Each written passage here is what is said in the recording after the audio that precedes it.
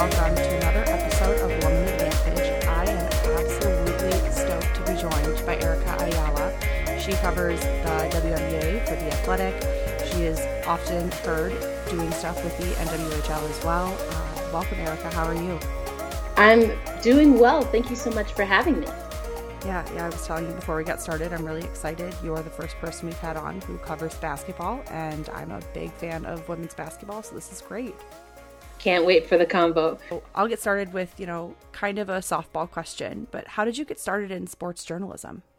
Yeah, so it's kind of a story that I love to tell because there's so many women, but particularly women of color, that got me to where I am now. But the story is that I was an athlete all growing up, still an athlete, play a little beer league here and there. But I have two sisters, they're twins. And my sister Jessica, out of the three of us, is not very athletic, but got really into hockey during the Olympics. And when she heard about the NWHL, National Women's Hockey League, and that there would be a team at the time playing in Brooklyn, just became something that we could do together.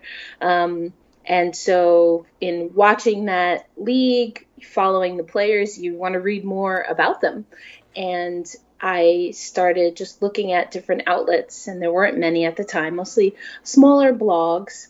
Even the Ice Garden wasn't around at that time. But anyway, and I started engaging with these people on social media, and that led to people asking me to be on podcasts or even write about the league, especially since I had access to Brooklyn at the time where they played.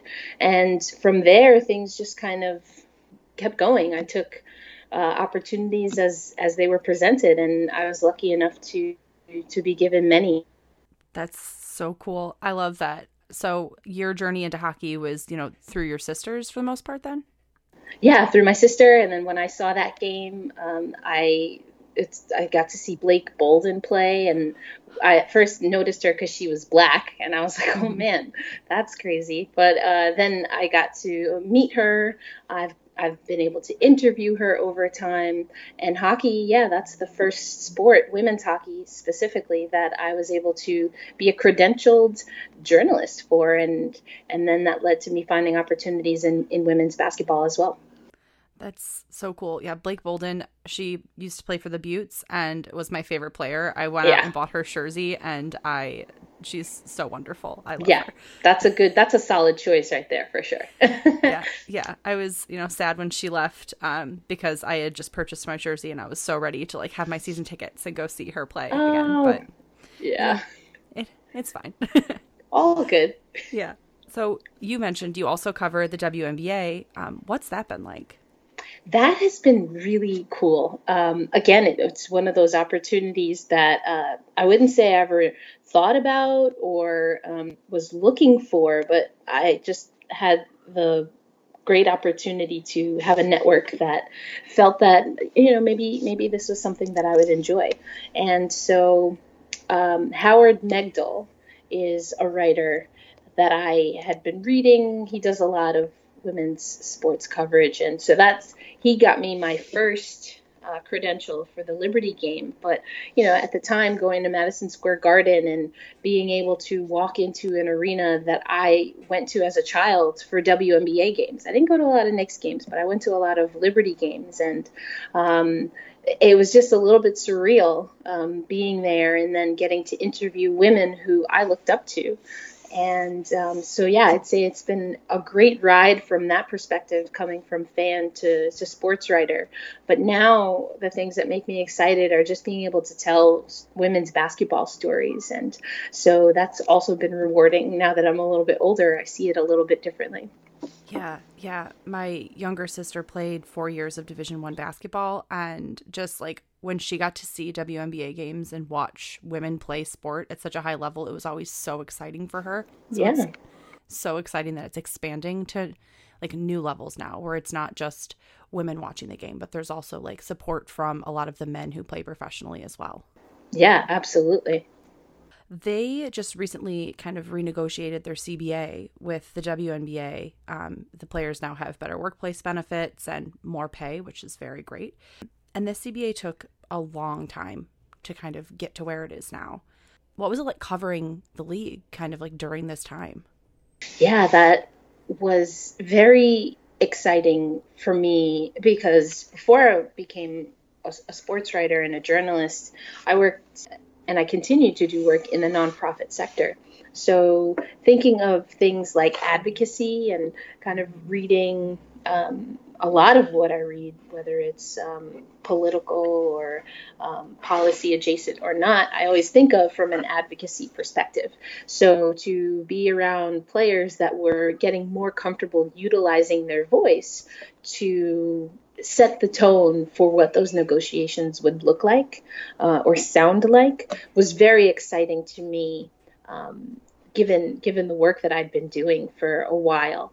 And I think another thing is that I do tend to bring some of that advocacy lens, as I said, to everything that I do. And so being able to utilize that experience to give deeper context to what some of the athletes were saying, some of the arguments that they were making, and maybe where those arguments could be interpreted one way, I was able to utilize my experience to maybe break that down a little bit more and kind of talk to what CBA negotiations meant, in the context of the history of the WNBA. So that was really exciting and lots of moving parts, but lots of complex stories. And that's the type of storytelling that I really like to do.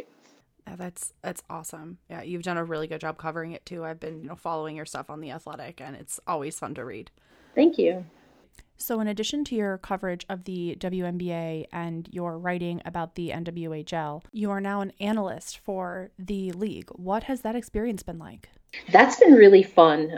Kind of going off of what we were talking about regarding storytelling. I got into, again, sports writing through the National Women's Hockey League, the NWHL. And so just being around the team and through the storytelling that I was doing in my writing, I was given the opportunity to join a broadcast. I had no experience playing hockey, so being able to articulate what's happening on the ice was a real challenge, but it was also very exciting. But I think also what has been exciting for me is that I've been able to bring a unique, what I hope is a unique kind of flavor, if you will, to a hockey broadcast. And so for that reason, it's been a lot of fun as well. I always like a good challenge and something that I can also carve out and make my own. And so I think that's what the National Women's Hockey League, as far as an analyst, has been for me. Yeah, it's been so fun to kind of just like watch those broadcast teams grow and like just experience them as a fan. I'm glad to hear it. Yeah. I love the Twitch streaming. It's so convenient. I can watch it, wherever I am. And I live in Buffalo, but I can't always make it to the games because I travel for work. So it's really nice to know that I'm not going to miss a game just because I'm not around. There is a way to watch it. Yeah, I think that's what's been great about the NWHL. They've always had ways to have access to the games. That has changed year over year as far as the different platforms, everything from YouTube to Twitter to, I think, Cheddar at one time.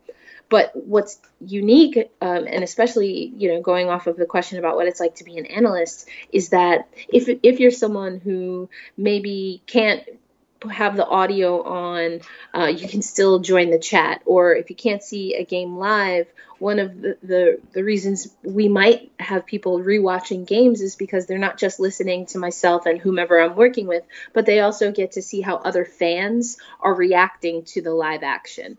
And I think that's been really cool to have that more communal feel, almost as if you like when you go to a baseball game with a group of people, you're talking about all kinds of things. Of course, you're talking about the game, but you're talking about the weather or how the team did last week or, what you have coming up. And so I think that that's been a really great way to engage fans this year.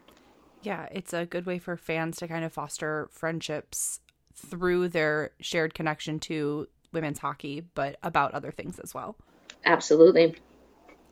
You got started, with being a hockey fan through women's hockey. how would you describe, women's hockey to someone who has never watched it before?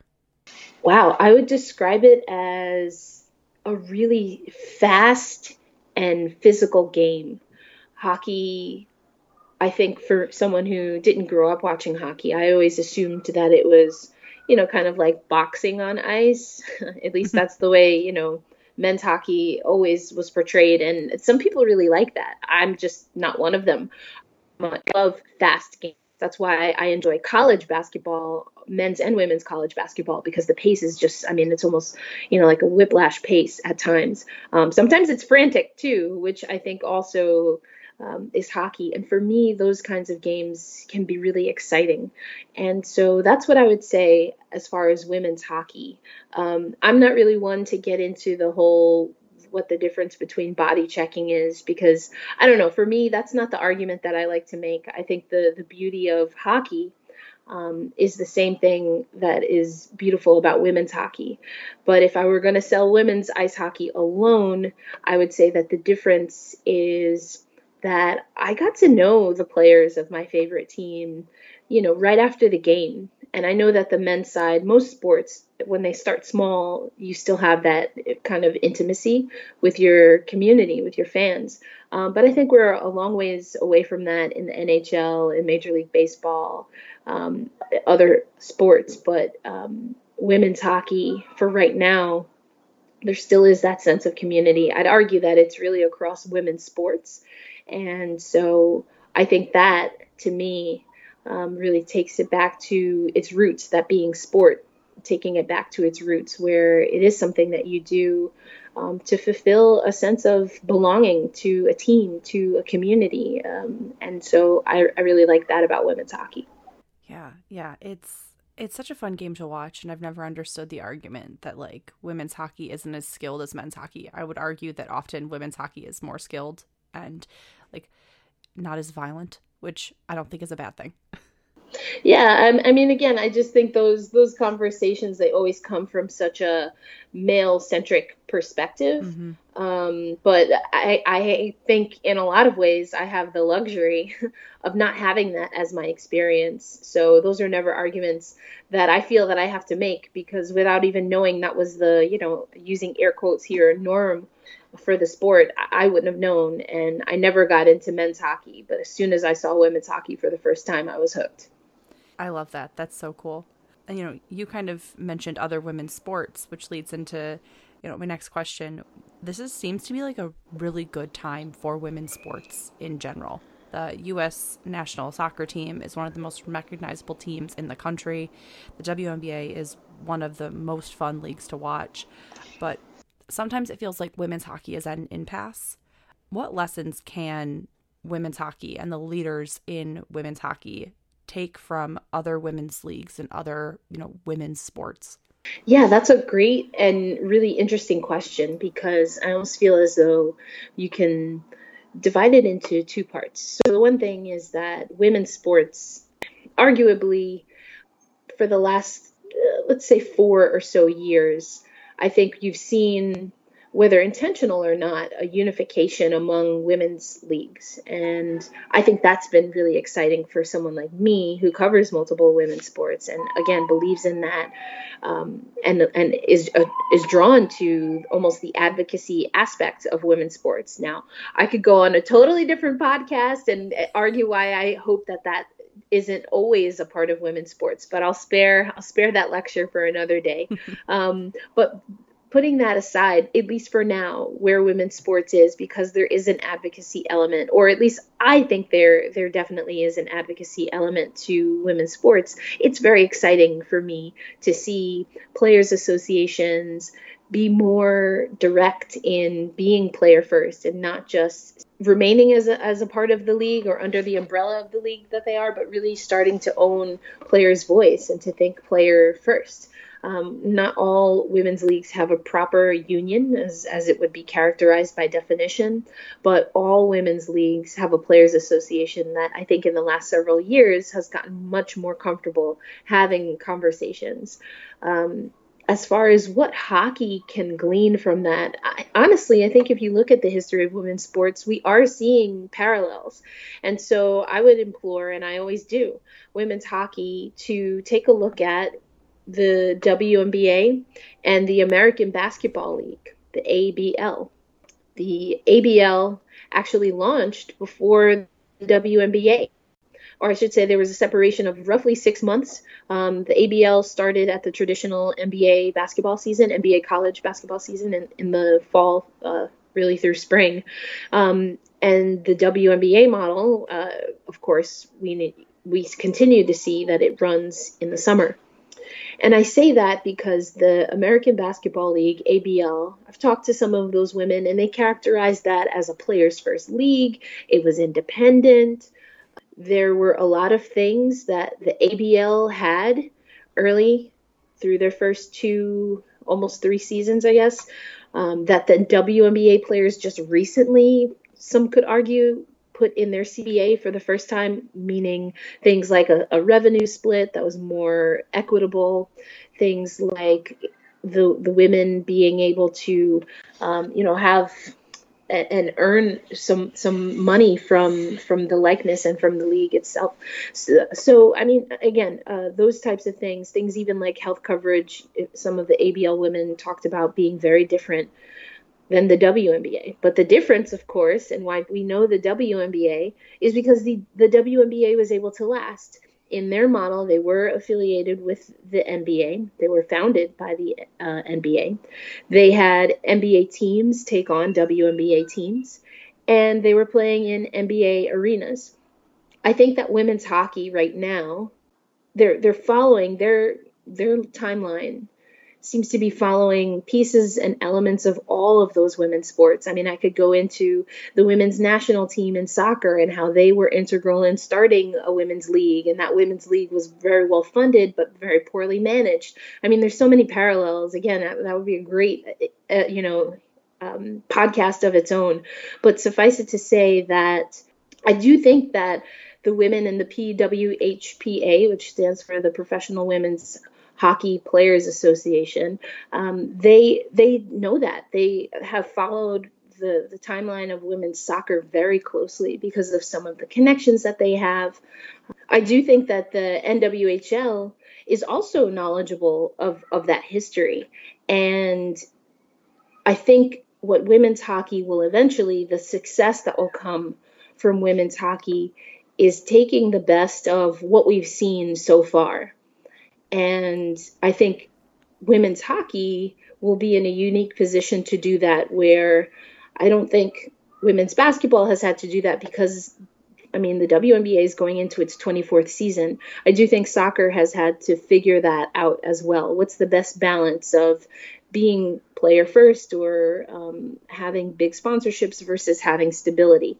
And so I think the Women's Hockey League, whichever, if it's the NWHL that continues, if the WNHL, which a lot of people presume would be the name, if the National Hockey League, the men's league, were to ever take on women's hockey, regardless, I think baseline, they should have as strong a CBA as the WNBA just got.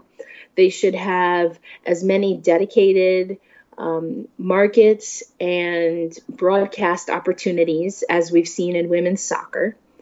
And they should be able to continue to and have that flexibility and that the integrity to the character of women's hockey and be very much involved in the community. I hope that never leaves from women's sports.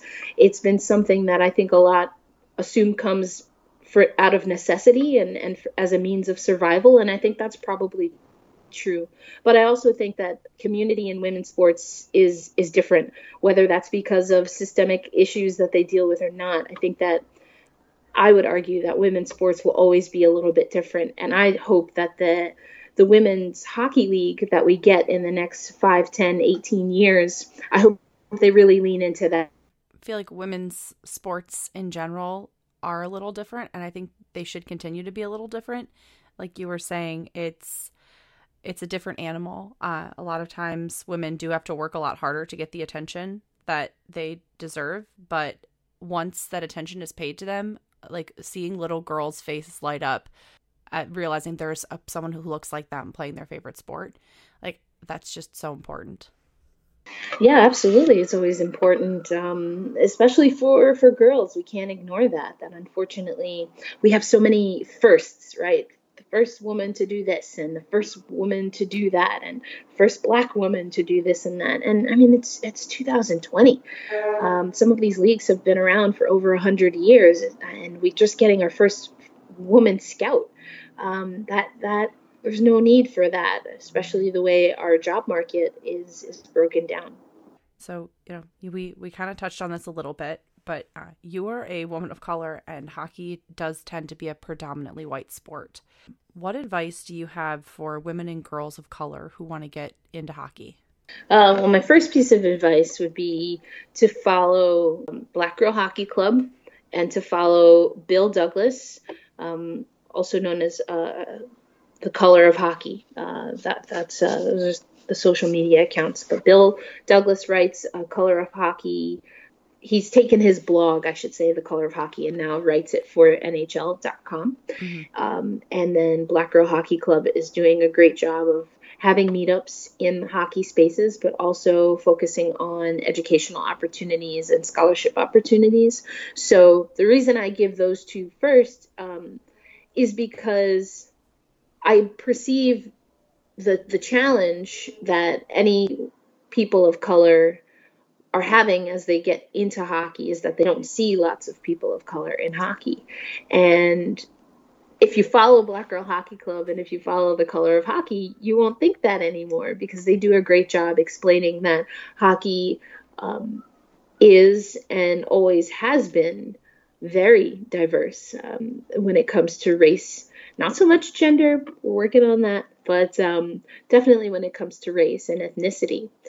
Now, there are individuals, but, we still have never had our first all-Black line in the NHL. So, but I think having that education and not feeling alone is going to then allow people to be open to other things that they should do, like networking and getting to as many live games as possible and stuff like that. But I think the first thing is definitely the exposure and the education. And yes, I think mainstream media especially, and even NHL teams, can do a better job of showcasing the diversity that already exists in the sport. And that's part of the problem. But that notwithstanding, there are some amazing resources, and Bill and Renee Hess, who's the founder of Black Girl Hockey Club, are two of the best at it. Yeah. People should definitely go follow them and support them, because what they're doing is not just really important, but it's also just like very cool. Like, their work is awesome. Yeah, we have a lot of fun together. So I'm very thankful to consider them mentors of mine. That's awesome. You mentioned that, hockey has always had a bit of diversity in, racial background, but we're working on, making it more gender diverse. What do you think that can be done to make the hockey culture more inclusive to people of all backgrounds and all genders and, all walks of life? Yeah, well, again, I think Renee is doing such a great job. So my similar advice would be just to engage with women who are already in the space. When it comes to what to do, is to also refer to Black Girl Hockey Club and to Renee Hess to do that in an authentic way. I think that there have been teams, not just in hockey, but that have tried to do some of that, but have kind of fallen short because presumably there weren't many, if any at all, women that they were able to consult on how to market to women. And I think that is something that the sport should be more open to. And Renee, I know, is someone that seems to be trusted throughout the hockey landscapes, particularly on the men's side. So I commend her for doing that. But I also think that the sport benefits from highlighting all of its players and the unique aspects that they bring. I think that the sport could do better even highlighting players that are not from North America. There's so many beautiful styles of hockey, and some of them are particular to the country that you play for or the country that you play in. So I think while Renee is a great start, I think while thinking about going to the women, and again, all people that represent diversity in the sport is a good start. I also think there has to be a willingness of the sport to put in the work as well and utilize those of us that are diverse as resources, but not as a crutch, and not as an excuse to not do the important work and the rewarding work of learning where we can be more supportive of each other. Yeah, definitely. So you mentioned that you don't follow men's hockey, which I think is awesome. Definitely not very closely. Yeah. But last night they did have an all-female broadcast team. Yes. But it's also hard to not notice that broadcast team was also all white. Yes. And the NWHL, you guys aren't all white. You know, there seems like there's a diversity of backgrounds, at least a little bit in your league, in that league. What are you guys doing that's different, that, includes more people of different backgrounds? Wow, that's an interesting question. And, one that I just want to acknowledge is a little tough for me to answer, only because I'm kind of in it. Yeah. But also that I'm not necessarily a decision maker. But what I think women's hockey, and I ask these types of questions a lot.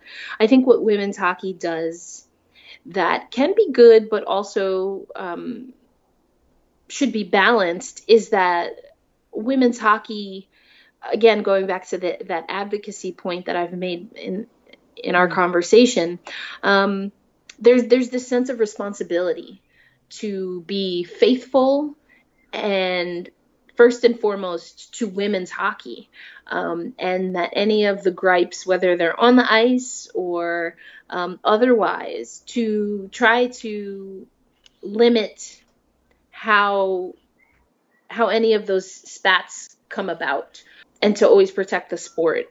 So in that way, I don't think that women feel, and certainly have never experienced racism on the women's side, and always the players, women of color that I speak to, have experienced that, or their family has experienced that on the men's side. So I think that women's hockey, there's a little bit of a different understanding. That said, I think there is still a complacency on what that actually means to be more inclusive and to be respectful, not just quote unquote tolerant. So I do think women's hockey, all of hockey, can do a better job at that. And as far as the NWHL, I don't know exactly that there was any approach to being more diverse. I think I just happened to get a call about being an analyst, and I happen to be a Black Latina. I think that if you look at who is in the media corps, same thing. I think these are women, any women who identify as women of color are women who enjoy hockey. And so we've brought ourselves to the table. And because of the work that we put in, we've been able to continue to be at the table. And so that said, I think that I would love to see another of color, another Black person on an NWHL broadcast. There aren't many opportunities for that other Black person or person of color to be a player. And I think that's, again, just the challenge that the sport of hockey has right now. But are there opportunities to have coaches or other analysts also be Black people or people of color? I don't know. I don't know how many. Honestly, there are people of color, Black people, but certainly women of color and Black women who are confident and capable to be on a hockey broadcast. So going back to the NHL, I did listen in. I did listen into the broadcast, and what I loved about that NHL call is that part of the reason I don't watch men's hockey is because I don't.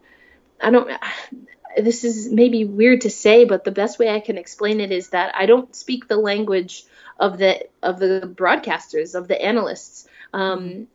Because I'm not a hockey fan, right? So the way that they call a game, if it's very hockey specific, it might not always resonate with me. Whereas I felt that last night there was storytelling And I think if there's anything that I've hoped to convey, it's that I like a good story, and I hope to tell good stories.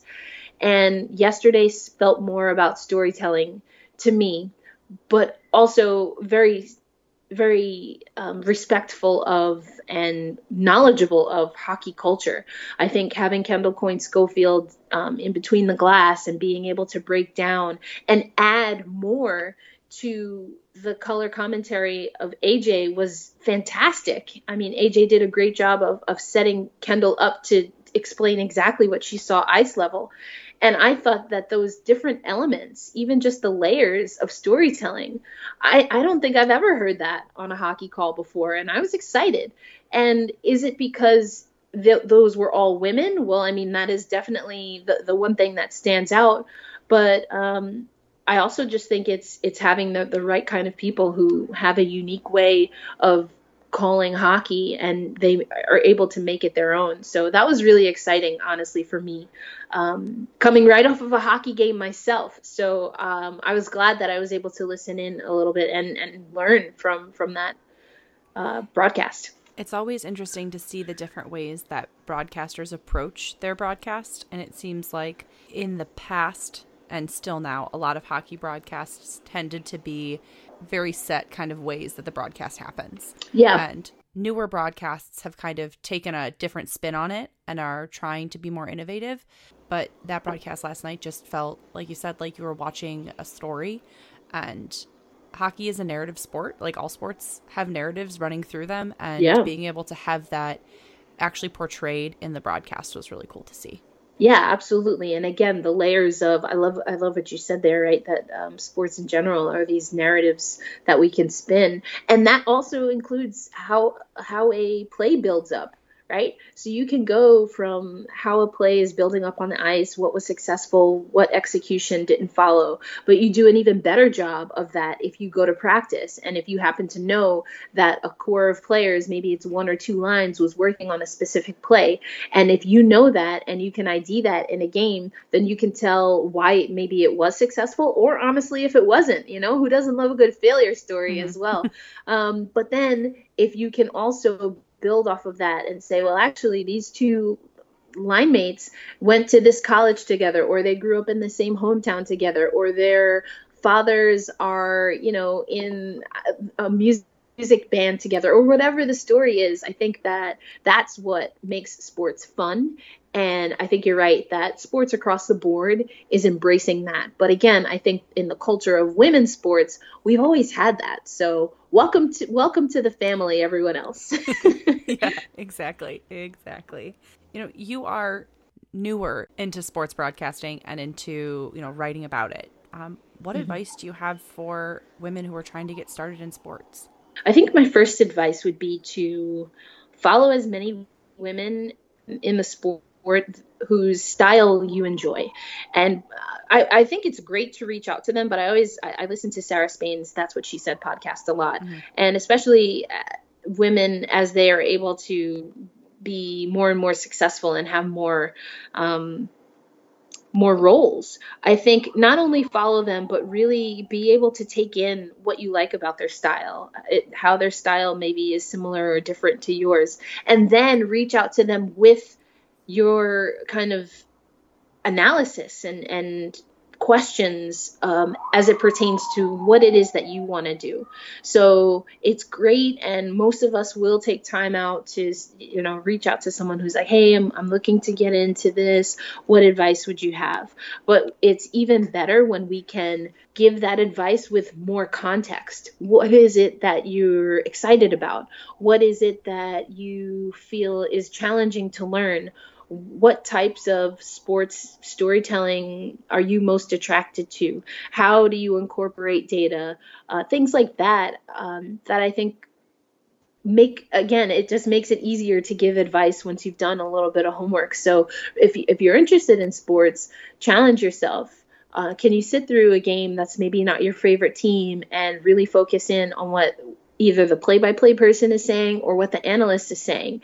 Can you anticipate what the rinkside reporter is going to ask or the courtside reporter is going to ask because of how you've analyzed the first portion of the game, things like that. And if you can do that, and if you have the patience to do that, then start reaching out to other people and ask them how they develop and how they see the game, because that's where you're going to get the most information, is by being able to have that back and forth and ask questions as they pertain to how you view the game, as opposed to just kind of cold calling. That's some really good advice. I've never actually heard someone, kind of put it that way. And, I think I'm going to try that myself. So those are all the questions that I had for you. Where can people find your stuff? Where can they follow you? Yeah, so I am on Twitter at elindsay08. So that's ELINDSAY 08. It's my middle name, in case anyone was curious. But so that's probably best. As far as my writing for women's basketball, I am still with The Athletic. Very excited to be coming back for this season, and have done some off-season work as well. And so you can check us out at The Athletic WNBA. And finally, any hockey coverage that I do outside of my broadcasting usually can be found over at the 9 newsletter. That's the Roman numerals 9, as in Title IX. So that's just some of the stuff where you can find me. Awesome. Well, thank you so much for coming on. This has been such a great conversation, and I really appreciate you taking the time. Of course, I'm happy to do it, and thank you for inviting me and for all the work that you do in the sports landscape as well. Wow, thank you so much. And thank you for listening to another episode of Woman Advantage. You can find the podcast on all your favorite podcast platforms, as well as on Twitter at Woman Advantage. You can find me, your host Hannah, at hburrito92 on Twitter. And you can also find the podcast on Patreon, where we are always looking for new people to help support the work we're doing. Thank you again for listening. We'll catch you next time.